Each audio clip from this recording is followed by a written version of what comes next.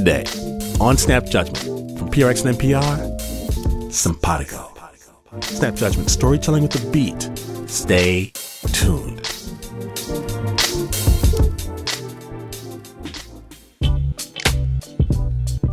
I'm a reader. And if you're a reader too, you'll understand why I'm excited about this app for reading called Oyster. CNN called Oyster the Netflix for books. It's really beautifully designed. A subscription gets you access to over 1 million ebooks that you can read anytime you like, and it's just $9.95 a month. You've always got your phone or tablet with you, so now you can have your entire library with you. And with Oyster, you have immediate access to ebooks, and you can see what your friends are reading as well. Oyster is always featuring new book recommendations from a team of editors, and over time, this app gets to know what you like.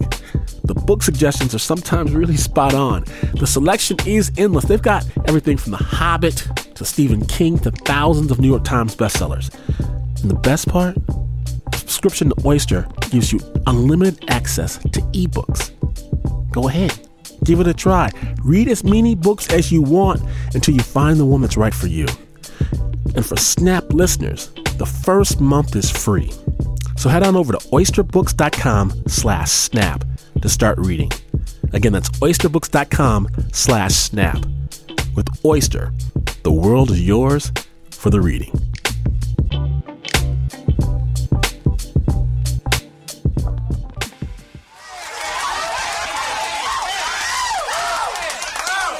Hold it.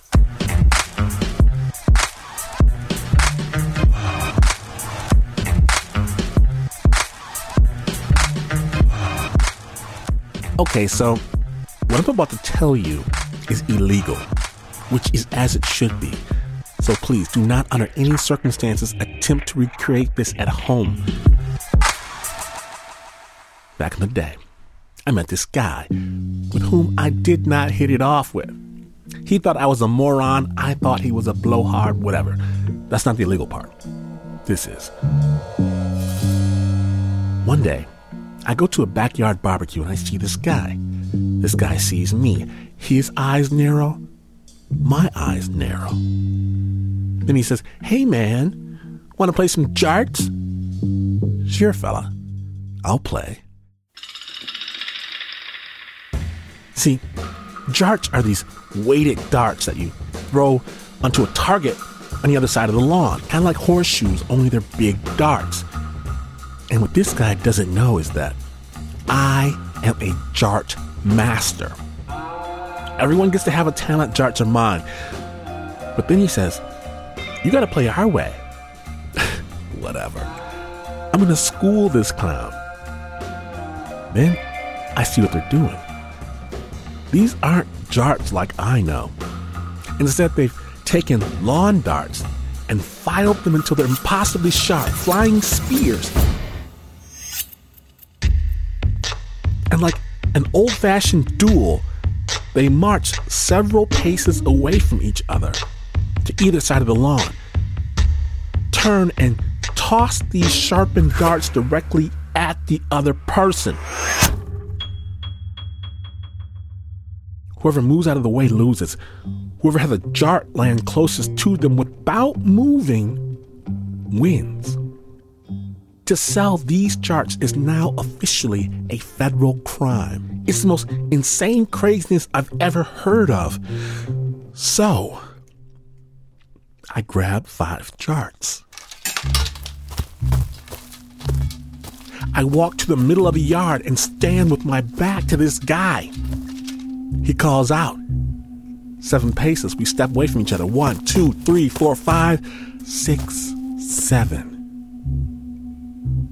We turn around.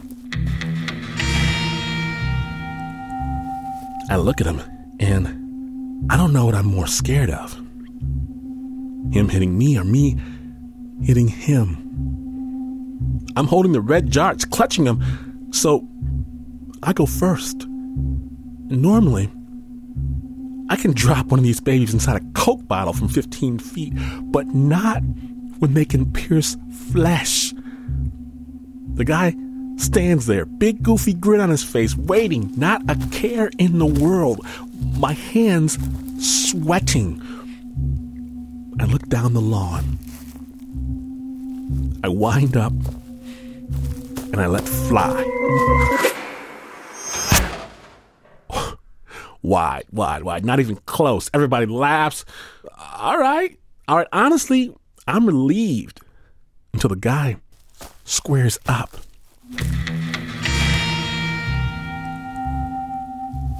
Looks down at me, exact same goofy grin on his face as before, cocks his arm back, and I run away, scream, "Don't shoot! Don't do it! Uncle, dang it, don't shoot!" Everybody laughs again at me, except for the guy. He's like, "Dude, I can't believe you stood there as long as you did. You know, I'm not a very good shot." And we both start giggling at our collective stupidity and get to talking, about music, film, sound, politics, whatever, giggling the whole time. And I tell him, "Dude, look, I'm moving to California. Look me up if you ever get that way." And surprisingly, he does exactly that. And tentatively at first, but then in earnest, we start making stuff together. Music, short films, we have some adventures, near homelessness.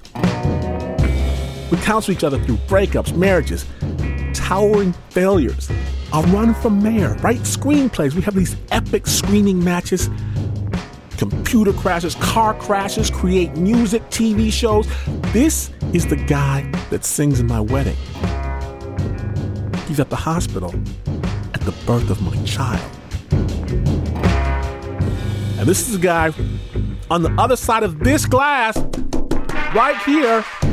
Go Blue, Go Blue. That's the Uber producer, Mr. Mark Ristich. Big kisses. So, of course, I tell you that to tell you this. Today, on Snap Judgment, we proudly present Simpatico.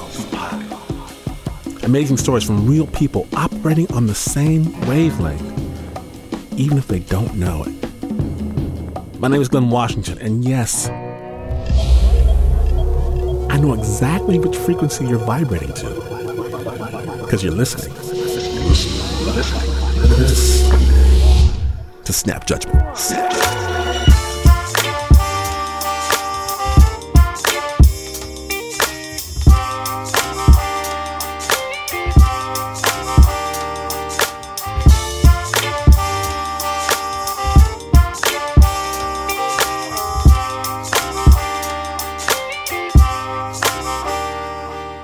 We're going to kick today's episode off with a story about vibrations and what happens when you're extremely sensitive and when you're not. Snap Judgment's Joe Rosenberg brings us priceless works of art.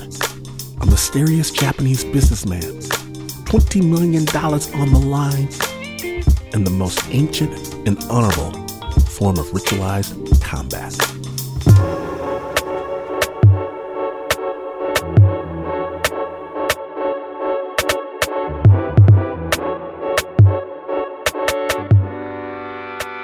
So our story is going to start with this guy. Good Lord, I'm practically making love to this microphone now. His name is Jonathan Randall. I'm a deputy chairman of Christie's in America who spent a lot of his time in the late 80s, early 90s selling material to Japan. Material meaning art. And in the mid-90s to the mid-2000s going back to Japan to get everything back that I'd sold to them 10 years before. The extraordinary thing was you'd go to a trunk room, which looks like that last scene in the Raiders of the Lost Ark. You know, there's things in boxes going on forever. And open a box, and in the box would be a work of art or several works of art, and you'd pick the object up and you'd look on the back of it and you'd find your handwriting from 10 years ago. That's so surreal. It really is like kind of this weird ebb and flow of prestige between people, and so long as you're the middleman, you'll be all right in the end. Yeah, absolutely. The beauty of the bubble market. But of course, Christie's did not have this wonderful pie. all to itself. It's a market that is really a duopoly between two auction house giants. There's Christie's and then there's the other place. You mean Sotheby's? Yeah. It's like saying my opponent instead of, yeah. No, that's actually how one normally refers to it, the other place. So it's sort of friendly-ish rivalry. I wouldn't say it was entirely friendly. In Sotheby's and Christie's, you see, there was one collection they both had their eyes on. The Masprodenko corporate collection was a jewel in the crown. It had everything that one wanted to sell at that precise moment. You know, the Cézanne, the Picasso, the Van Gogh, their trophy names. And, most importantly, it was $20 million worth of business. There was just one problem. Mr. Hashiyama, the CEO who had founded the collection, he was really chummy with Sotheby's. They'd known him for years. If Christie's wanted that $20 million worth of business, they were going to have to win him over. It was very, very hard job for me, Mr. Hashiyama. This is Kanai Ishibashi. She worked at Christie's Tokyo office alongside Jonathan. Just think of her as the client whisperer. She'd been paying visits to Mr. Hashiyama since almost her first day on the job. But he'd been proving tricky. He really doesn't sort of talk about business. We talked about art and music and, his great passion for dinosaurs. We could spend hours laughing. So he told me that when his company was listed in a stock market, which was a very, very important incident, he chose the insurance company by throwing dice. Yeah. Yes. So when I heard that story, I found it really funny, and he's a bit sort of eccentric and all that, but we couldn't really read where his mind was. First of all, how many years were you doing this? I think we'd spent 6 years. 6 years? Yeah, meeting with Mr. Hashiyama before the auction. That's incredible. And meanwhile, though, you're not the only person meeting with him, I would take it. No. Sotheby's, they were there all the time. And after both houses had finally given their big presentations on why Mr. Hashiyama should choose them and not, the other place, he came back with this extraordinary request. I received a call from Mr. Hashiyama in the office, and he said in order to determine which auction house to handle collection, I would like both of you, Christie's and Sotheby's, to play the game Rock, Paper, Scissors. Yes, you heard her right. Rock, paper, scissors, shoot. Mr. Hashiyama wanted the two biggest auction houses in the world to play a $20 million game of Rochambeau.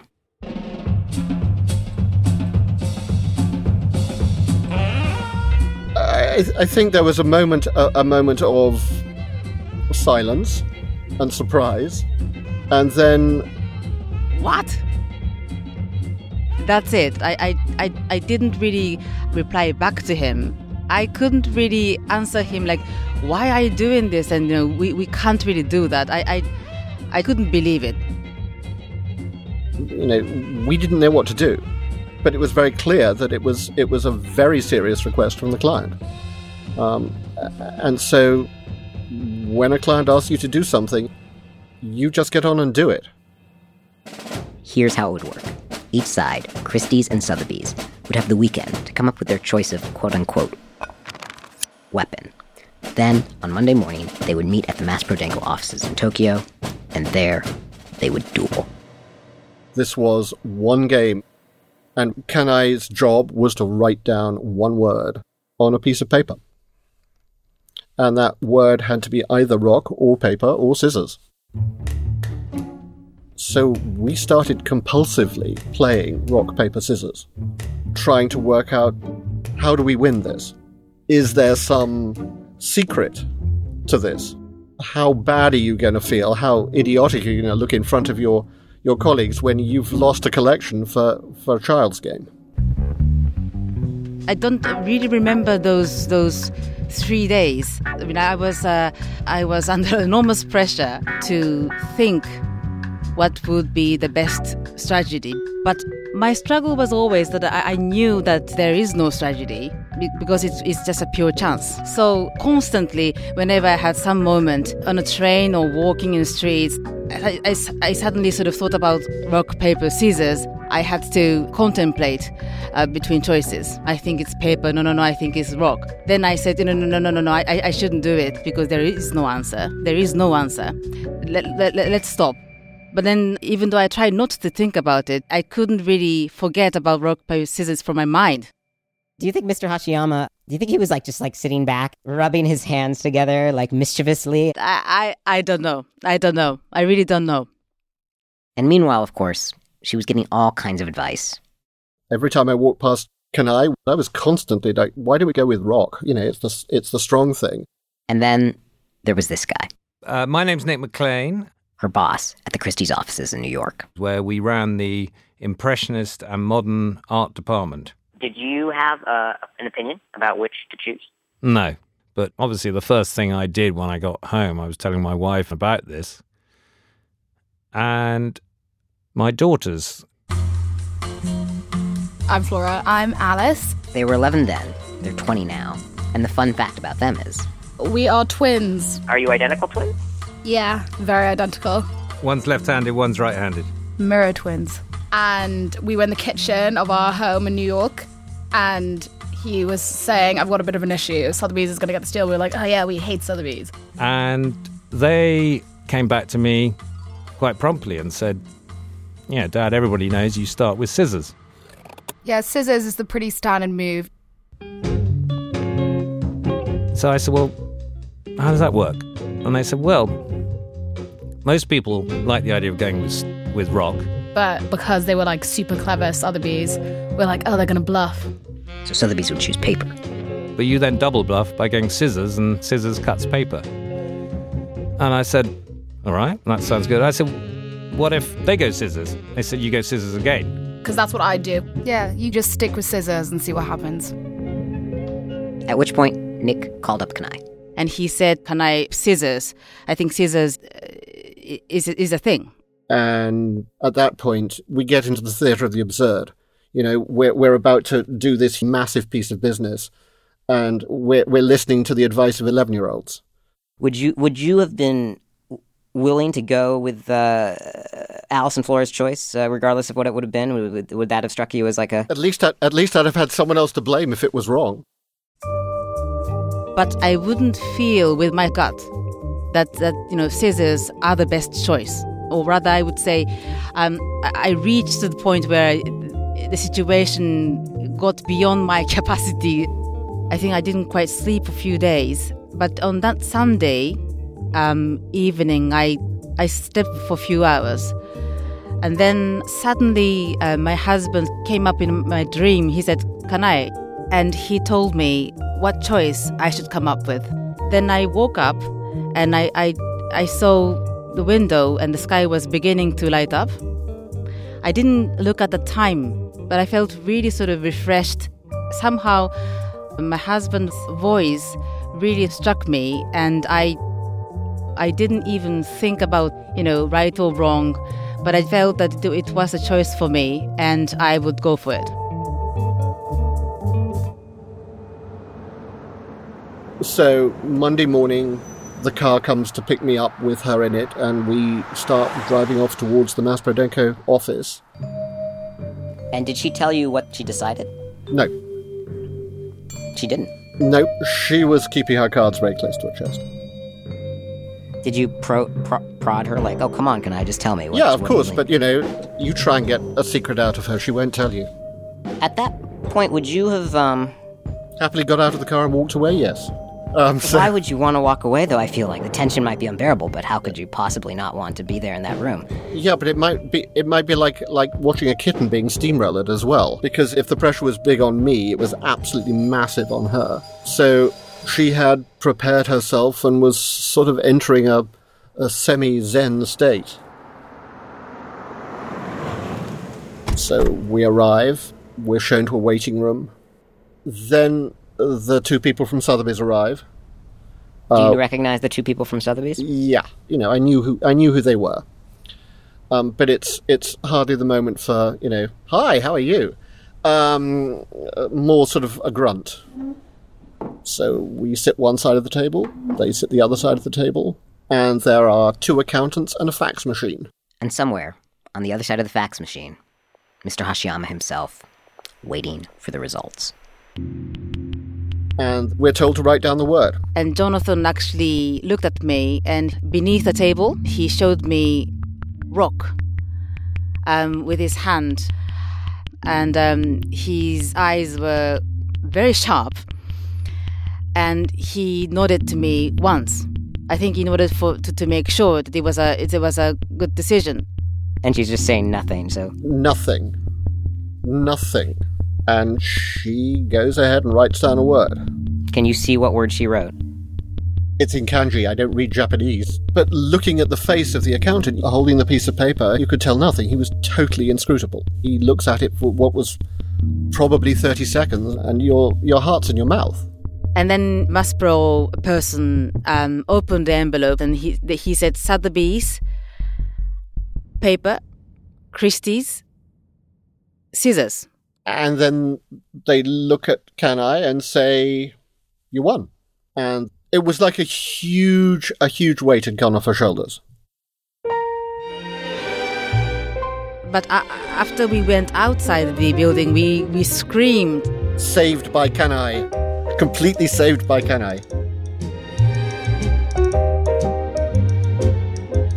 Would you be deputy chairman of Christie's if you had gone for rock? No, I suspect I might still be there, but I probably wouldn't be quite where I am now. Really? It really would have had that kind of effect? It would have been it's a huge career block. You just lost a great big deal. Obviously, he should have come to us first. You never go paper. Paper just sounds that it's not going to win. It's a weak move. Wait, why not paper? Because the other person's going to stick with scissors? It's just a weak move. Whether Mr. Hashiyama himself would agree with that, we don't know. But Kanai would meet him again at the art auction in New York. And normally, clients, they demand the very best restaurants in New York. But he said, well, I won't have a steak. So we went to the real sort of New York steakhouse, having clam chowder and steak together. And it was a very simple dinner, but it was very nice. Did he ever talk about rock, paper, scissors again? Or did you ever bring it up? No, he never brought it up, and I didn't talk about it. But 2 years later, Mr. Hashiyama passed away, and that was the last time I saw him. Today, Kanai Ishibashi has quit the auction business entirely. She now runs a music school with her husband in Tokyo. And as for Nick's twin daughters, Alice and Flora, shortly after the art auction, Time magazine ran a section called Quotes of the Week. The Pope was there, Arnold Schwarzenegger, I think the President, and Alice MacLean. She has it framed. Yep, it's framed. In the house. What was her quote? Everybody knows you go scissors.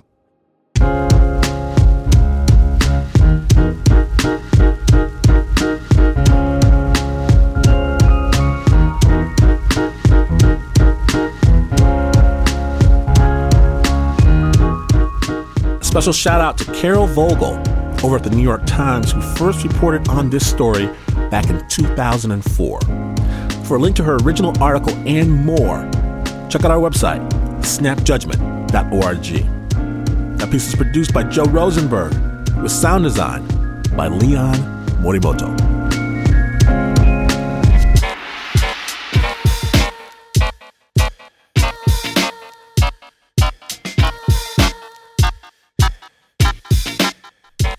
Now, when Snap Judgment returns, a woman wonders if the only way to feel human is not to feel human. Discover the amazing answer when Snap Judgment, the simpatico episode, continues. Stay tuned.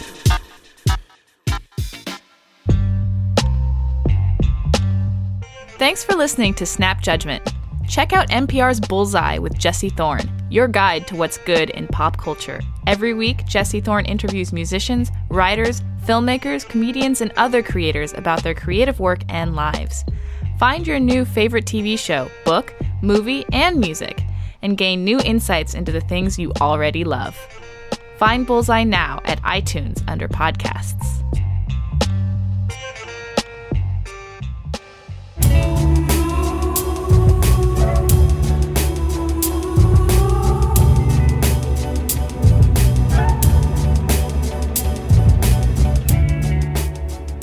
Welcome back to Snap Judgment, the Simpatico episode.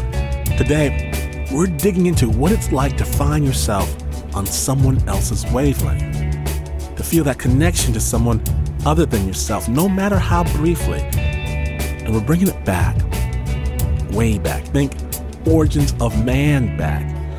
That's where we're headed with our next piece, a story told by a woman who always felt more than a little removed.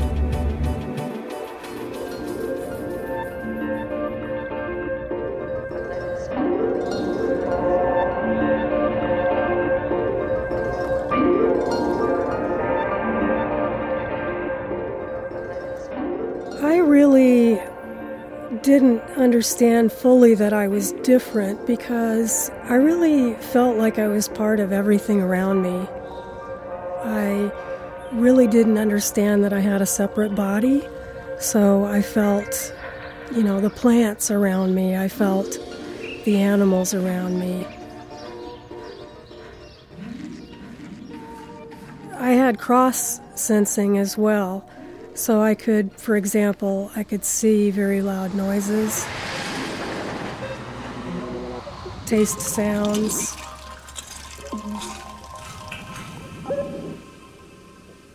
It's really difficult to explain. It's almost like trying to explain a color somebody's never seen.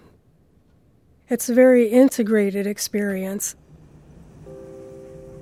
This overstimulation problem leads to difficulties communicating with people. I had a really difficult time in school. On a sensory level, public school is a real nightmare. It smells bad, the clanking of the lockers are loud, the halls make noise reverberate. You sit in a hard chair at a hard desk looking at a hard chalkboard.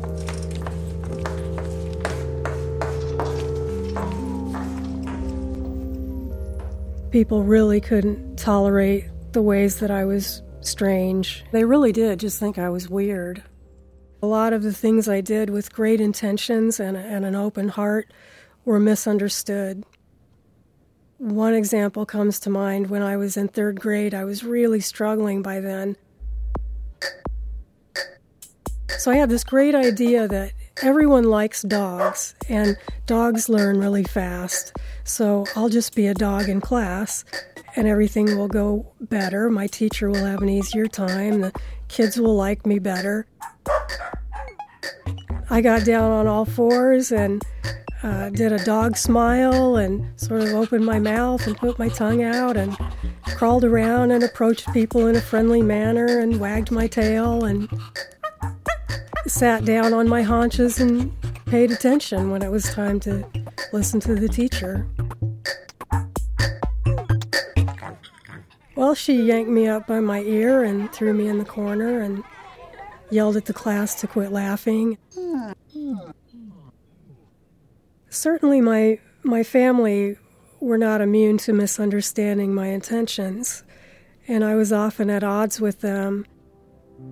So I was going outside in the nighttime to sort of calm down, and I scooted around the house and looked in the window and was able to really see my family in a way that was, I guess, a lot clearer because I had a lot less sensory input.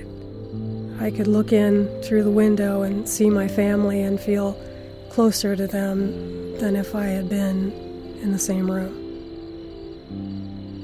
It was a convenient barrier that allowed me to turn down the volume on all my senses so that I could relax and see things a little bit, I guess, like most people do. I left home at about 15. At that point in my life, I knew people were not feeling connected to me. I just decided to leave. I went down to the end of the driveway and stuck out my thumb, and it was roughly 5 years I was homeless off and on. I went all over the country that way, and I really can't believe I'm still alive, to be honest. I ended up in Seattle. I stayed on the streets. I remember in a really cold December, I spent most of my time in the stairwell of a church up on Capitol Hill, just sitting on a cardboard box flattened out on the concrete. And being homeless was really terrible. Hot, cold, loud, hard. I used to go to the clubs, talk my way in, just because there was something about that level of, maybe it was the beat of the music that was really persistent and almost familiar, maybe like a heartbeat or something very primal about it. It was really comforting to me, so I would go to clubs, and I like to move with the music. And somebody said, you're a good dancer, you should make some money with that. And I said, no, not if it's what I'm thinking of. And they said, well, you can't really be snobbish about this, you're homeless. And I thought, well, that's true. So yeah, I ended up as an erotic dancer for a while. Interestingly, once again, looking through the glass at people, that was the setup. It was more or less a stage surrounded by windows.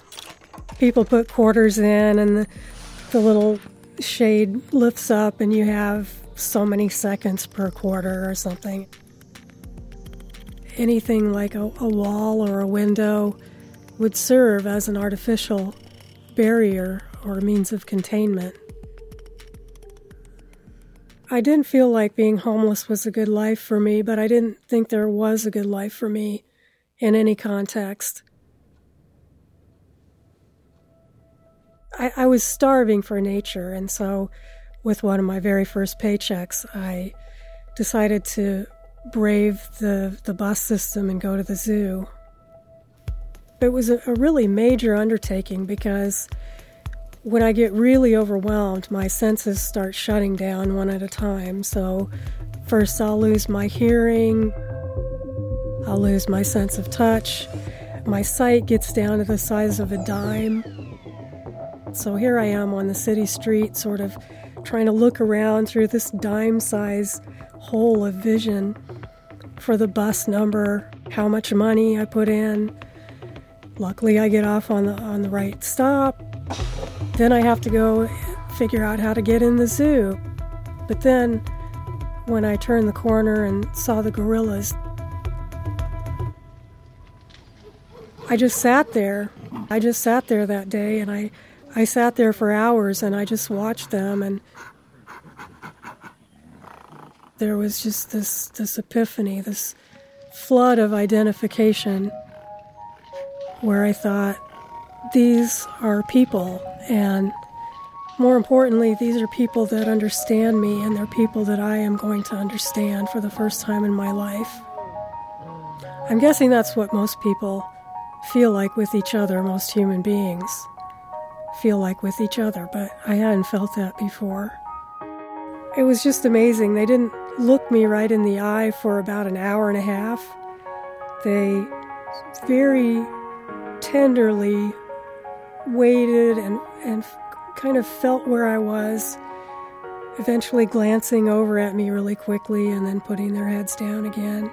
It was just a very slow-moving, tender social interaction. It's so much different.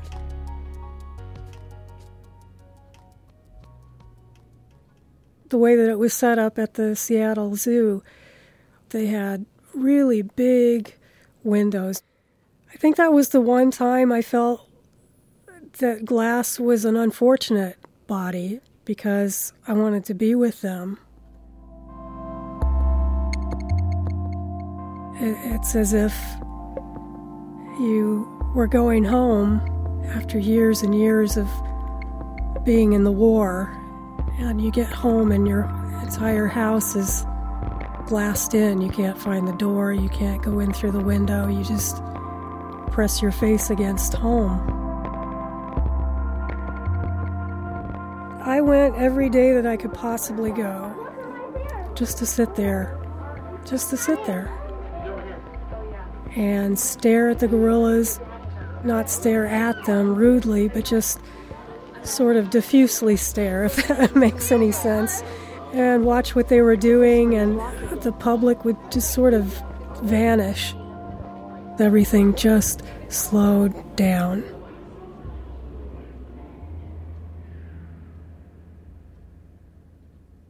Watching the gorillas interact with each other was really heartwarming, because even though they had squabbles, they were still so much a part of each other. They really, I believe, that they experience reality a lot more like I did, or a lot like other autistic, quote-unquote autistic people, where they don't get the sense that they are just one individual person sort of floating out there, some kind of discrete consciousness in a body.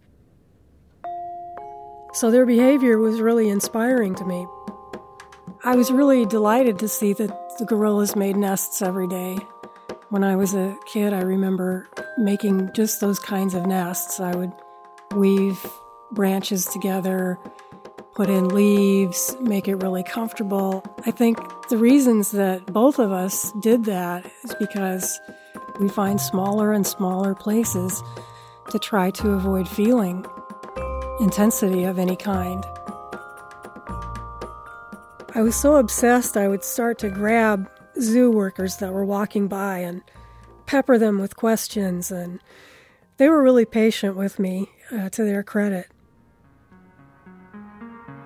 There were people who saw how devoted I was to the gorillas and their well-being, and eventually I got to work with them. It led to me going back to school, which I never thought I would do. I found a master's and PhD program.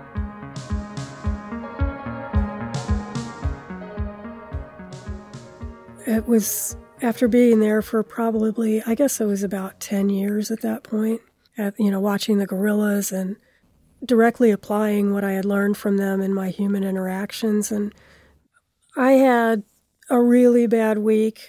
But there were always those times where I felt like I took many steps backward.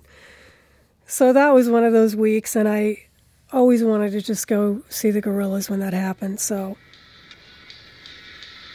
the gorilla I was closest to, Congo, who was about 33 at the time, who had had a terrible, terrible life. He saw me that day that I'd had this terrible week. And immediately he knew there was something wrong. He furrowed his brows and came rushing over to the window and searched my face. And then he could tell that I was just crushed. And so he pushed his shoulder against the glass and motioned with his hand for me to put my head down. And I put my head down on his shoulder and cried, and he just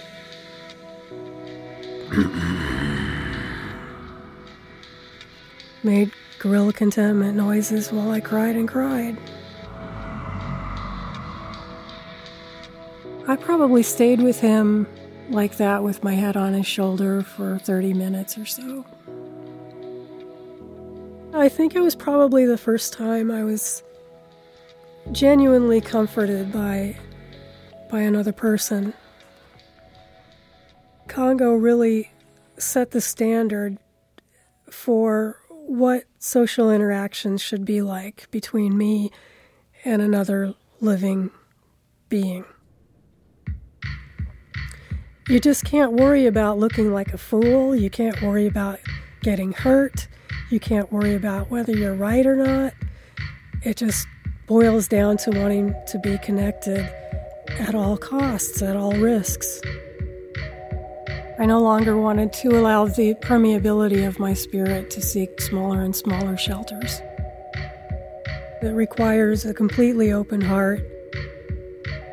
I felt like I found a way to go home through the glass.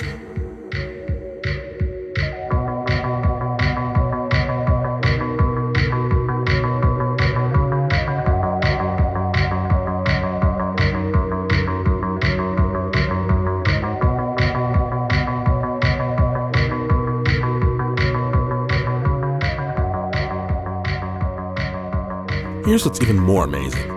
Dawn went on to get a master's degree and a PhD in anthropology. She was finally diagnosed with autism at the age of 38. She's worked with the Jane Goodall Institute, and she's published a whole slew of books.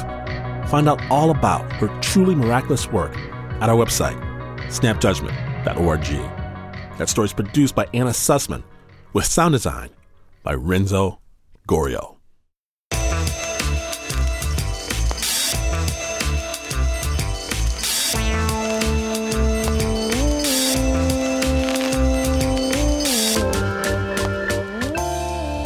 When Snap Judgment returns, someone is looking for a miracle, and they find it.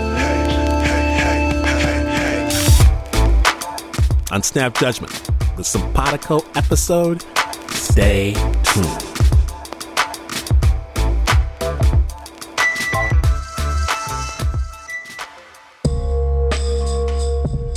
Thanks for listening to Snap.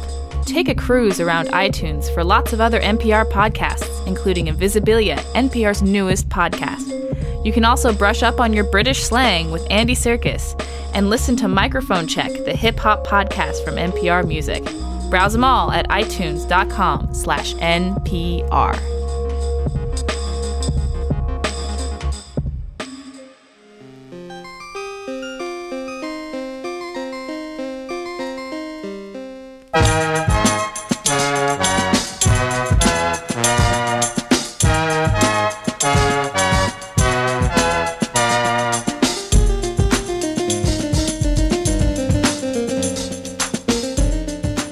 Back to Snap Judgment from PRX and NPR, the Simpatico episode.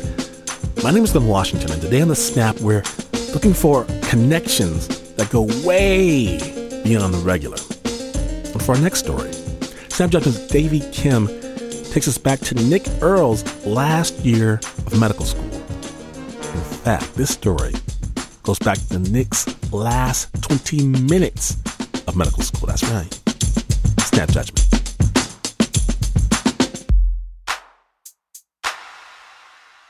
On my way to my last exam, where two surgeons would show me a patient and I'd have to take a history, do an examination, go through questions, then go to another one and do that again, I realised that if I didn't do well, that I could fail the surgery viva, because these things are a lottery. And then I wouldn't pass surgery, and I wouldn't graduate with my friends, and I would be coming back in a month or so to do another surgical term as a student. So never in my entire degree had so much hinged on 20 minutes. So I turned up rather more anxious than I should have been, and the two examiners met me and led me into the first patient and gave me 5 minutes to take a history and do an examination, which really is not very long at all. And I took the history. There didn't seem to be anything too remarkable going on. It sounded like a story of reflux esophagitis. So then I examined the patient's abdomen, and as expected with that condition, found nothing. I thought, I really hope that's it, because if there's something big here, I've totally missed it. The examiners came in, and I presented my findings, and I said my diagnosis was that I thought it was reflux esophagitis, and they said, good, without giving too much away. I thought, I'm on the right track here. And how would you treat reflux esophagitis? And I thought, trap for the young player. In a surgical exam, where you go wrong is by suggesting massive replumbing in the first minute. Well, I'd start conservatively. And they said, that's good, what would you use? And I was thinking, come on, this is just a bit of reflux, this is just a bit of heartburn. And my mind went completely blank. And all that occurred to me was an ad that was on TV at the time for Gaviscon.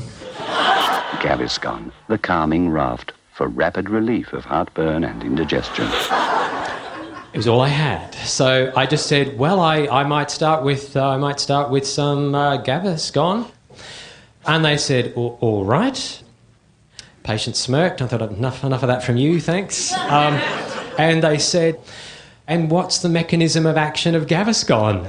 I thought 6 years in this degree and we've never mentioned Gaviscon. Or all I've got is the TV ad. That's all I've got. And I don't even remember the TV ad for Gaviscon from the mid-1980s, but all I could do was look at them with a kind of engaging smile and go, I'm led to believe it forms a calming raft. And at which the patient laughed and the examiners, who should have laughed, went stony-faced on me. And I thought, this is it. Not getting the honours degree, and right at the moment I'm spiralling towards Earth with smoke coming out of my... I need to be a genius with the second case, which I know is going to be harder and a bit more involved and surely involves something physical. So they took me in to the room with the second person just behind the screen, and there was a man standing there with no pants on, and I thought that's a bit of a hint about where I'll be heading. And they said, we'd like you to examine this gentleman's scrotal mass, his test. Yeah, so I went down on my knees and I thought, no, don't touch it first. There's a rule, like we had 10 things to do to a lump. 10 things to do to a lump. I needed to do all 10 of them, and I needed to do them in a reasonable order. So I went down on my knees and went, whoa, like checking the whole scrotum out. So they go, yes, he inspected first. And then it's hands to the scrotum for the palpation. And straight away I could feel it was a varicocele of the and so I knew what it was. And I thought, great. But then I thought, no, not great, because if you turn around now and tell them what it is, you've only done 2 out of the 10 things you do to a lump. So gradually I did inspection, palpation, percussion, auscultation. I put in my stethoscope and I listened to it, because that's what you do to a lump. And I gradually worked my way through and sensing that they were nodding. Then I got to about number 8. Okay, transilluminate. Can I shine my torch through this mass? So I passed my hand between his thighs and lit it from behind. There's no light coming through. And then I've got one more to do. What is it? Does it transmit a cough impulse? Okay, so I cupped the scrotum in my hands. And I said to the man, could you please turn your head and cough? And he turned his head, and instead of coughing, he said, there's the Pope. And that's when I thought, I'm going to fail this exam now, because, of course, I should have diagnosed the psychotic illness when I came in, and it's not testicular at all. But then I got my chin up on the window ledge and looked out the window, and down there was the Pope. So it was the one day in history that the Pope has visited Brisbane, and Pope John Paul II said Mass at QE2 Stadium on the south side, and he was on his way back into the city in the papal cavalcade, and there he was, and I was on my knees cupping a scrotum, and he stopped the Pope-mobile and he looked up, and because we were a hospital, he looked up and he very slowly started to bless us, and the man was going, can you believe that? That's the Pope. He's looking right at us. I'm going, yeah, you've got no pants on. And he was talking about the Pope, and I could hear the examiners behind me talking about the Pope, and I thought, maybe I can release the scrotum now. So I let go and quietly backed away on my knees as the pantsless man and my examiners just crapped on about the Pope for the next 10 minutes. And he looked right up at us. Did you believe that? He looked right at us. Who would have thought the Pope would have blah, blah, blah, blah, blah. And then the buzzer went off and my exam was over. And they looked at me and I realised they'd forgotten to examine me. And they said, all right then, thanks. That's really good. And they had to give me a very good mark because they'd forgotten, so I ended up getting the honours degree after all.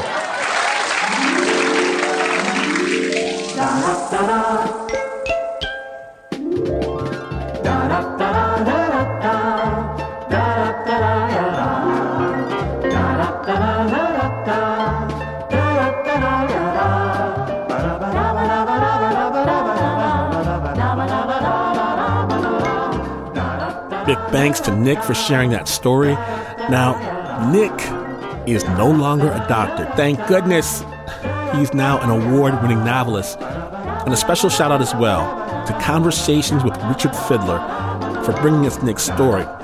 Conversations is an Australian radio program filled with in-depth interviews and storytelling. To find out more about author Nick Earls and Conversations with Richard Fidler, we'll have links on our website, snapjudgment.org.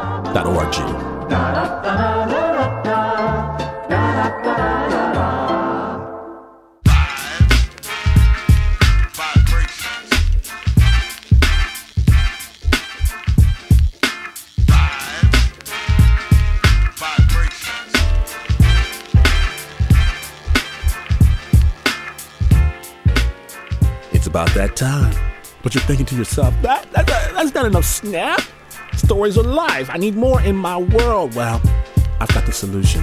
The Snap Judgment Storytelling Podcast. Subscribe now at snapjudgment.org.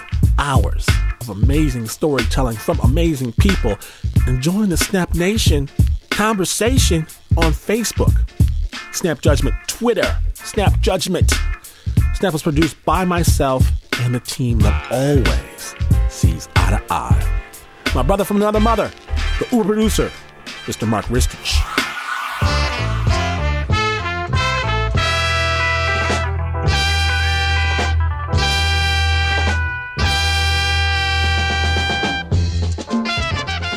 The Beatmaster, Pat Mesiti Miller. On her own wavelength, Anna Sussman. Julia DeWitt is master of her domain. Joe Rosenberg brings the pain. Nancy Lopez rides the train while Davey Kim plays the game. The Get Her Done crew, Anna Allerstein, Elijah Smith, Leon Morimoto, and Aurora Soria. Ask Jasmine Aguilera no questions, and Jasmine Aguilera will tell you no lies.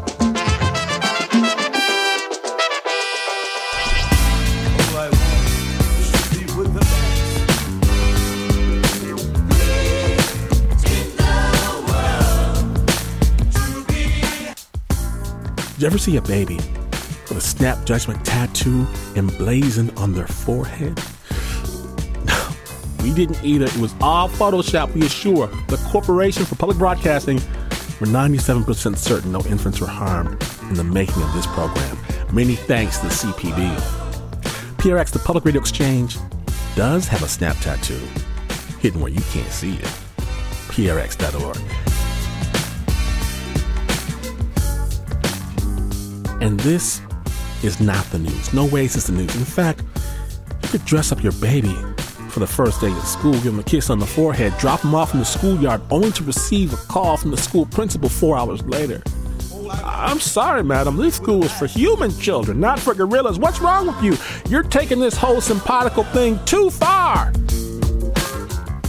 And you would still not be as far away from the news as this is. But this is NPR.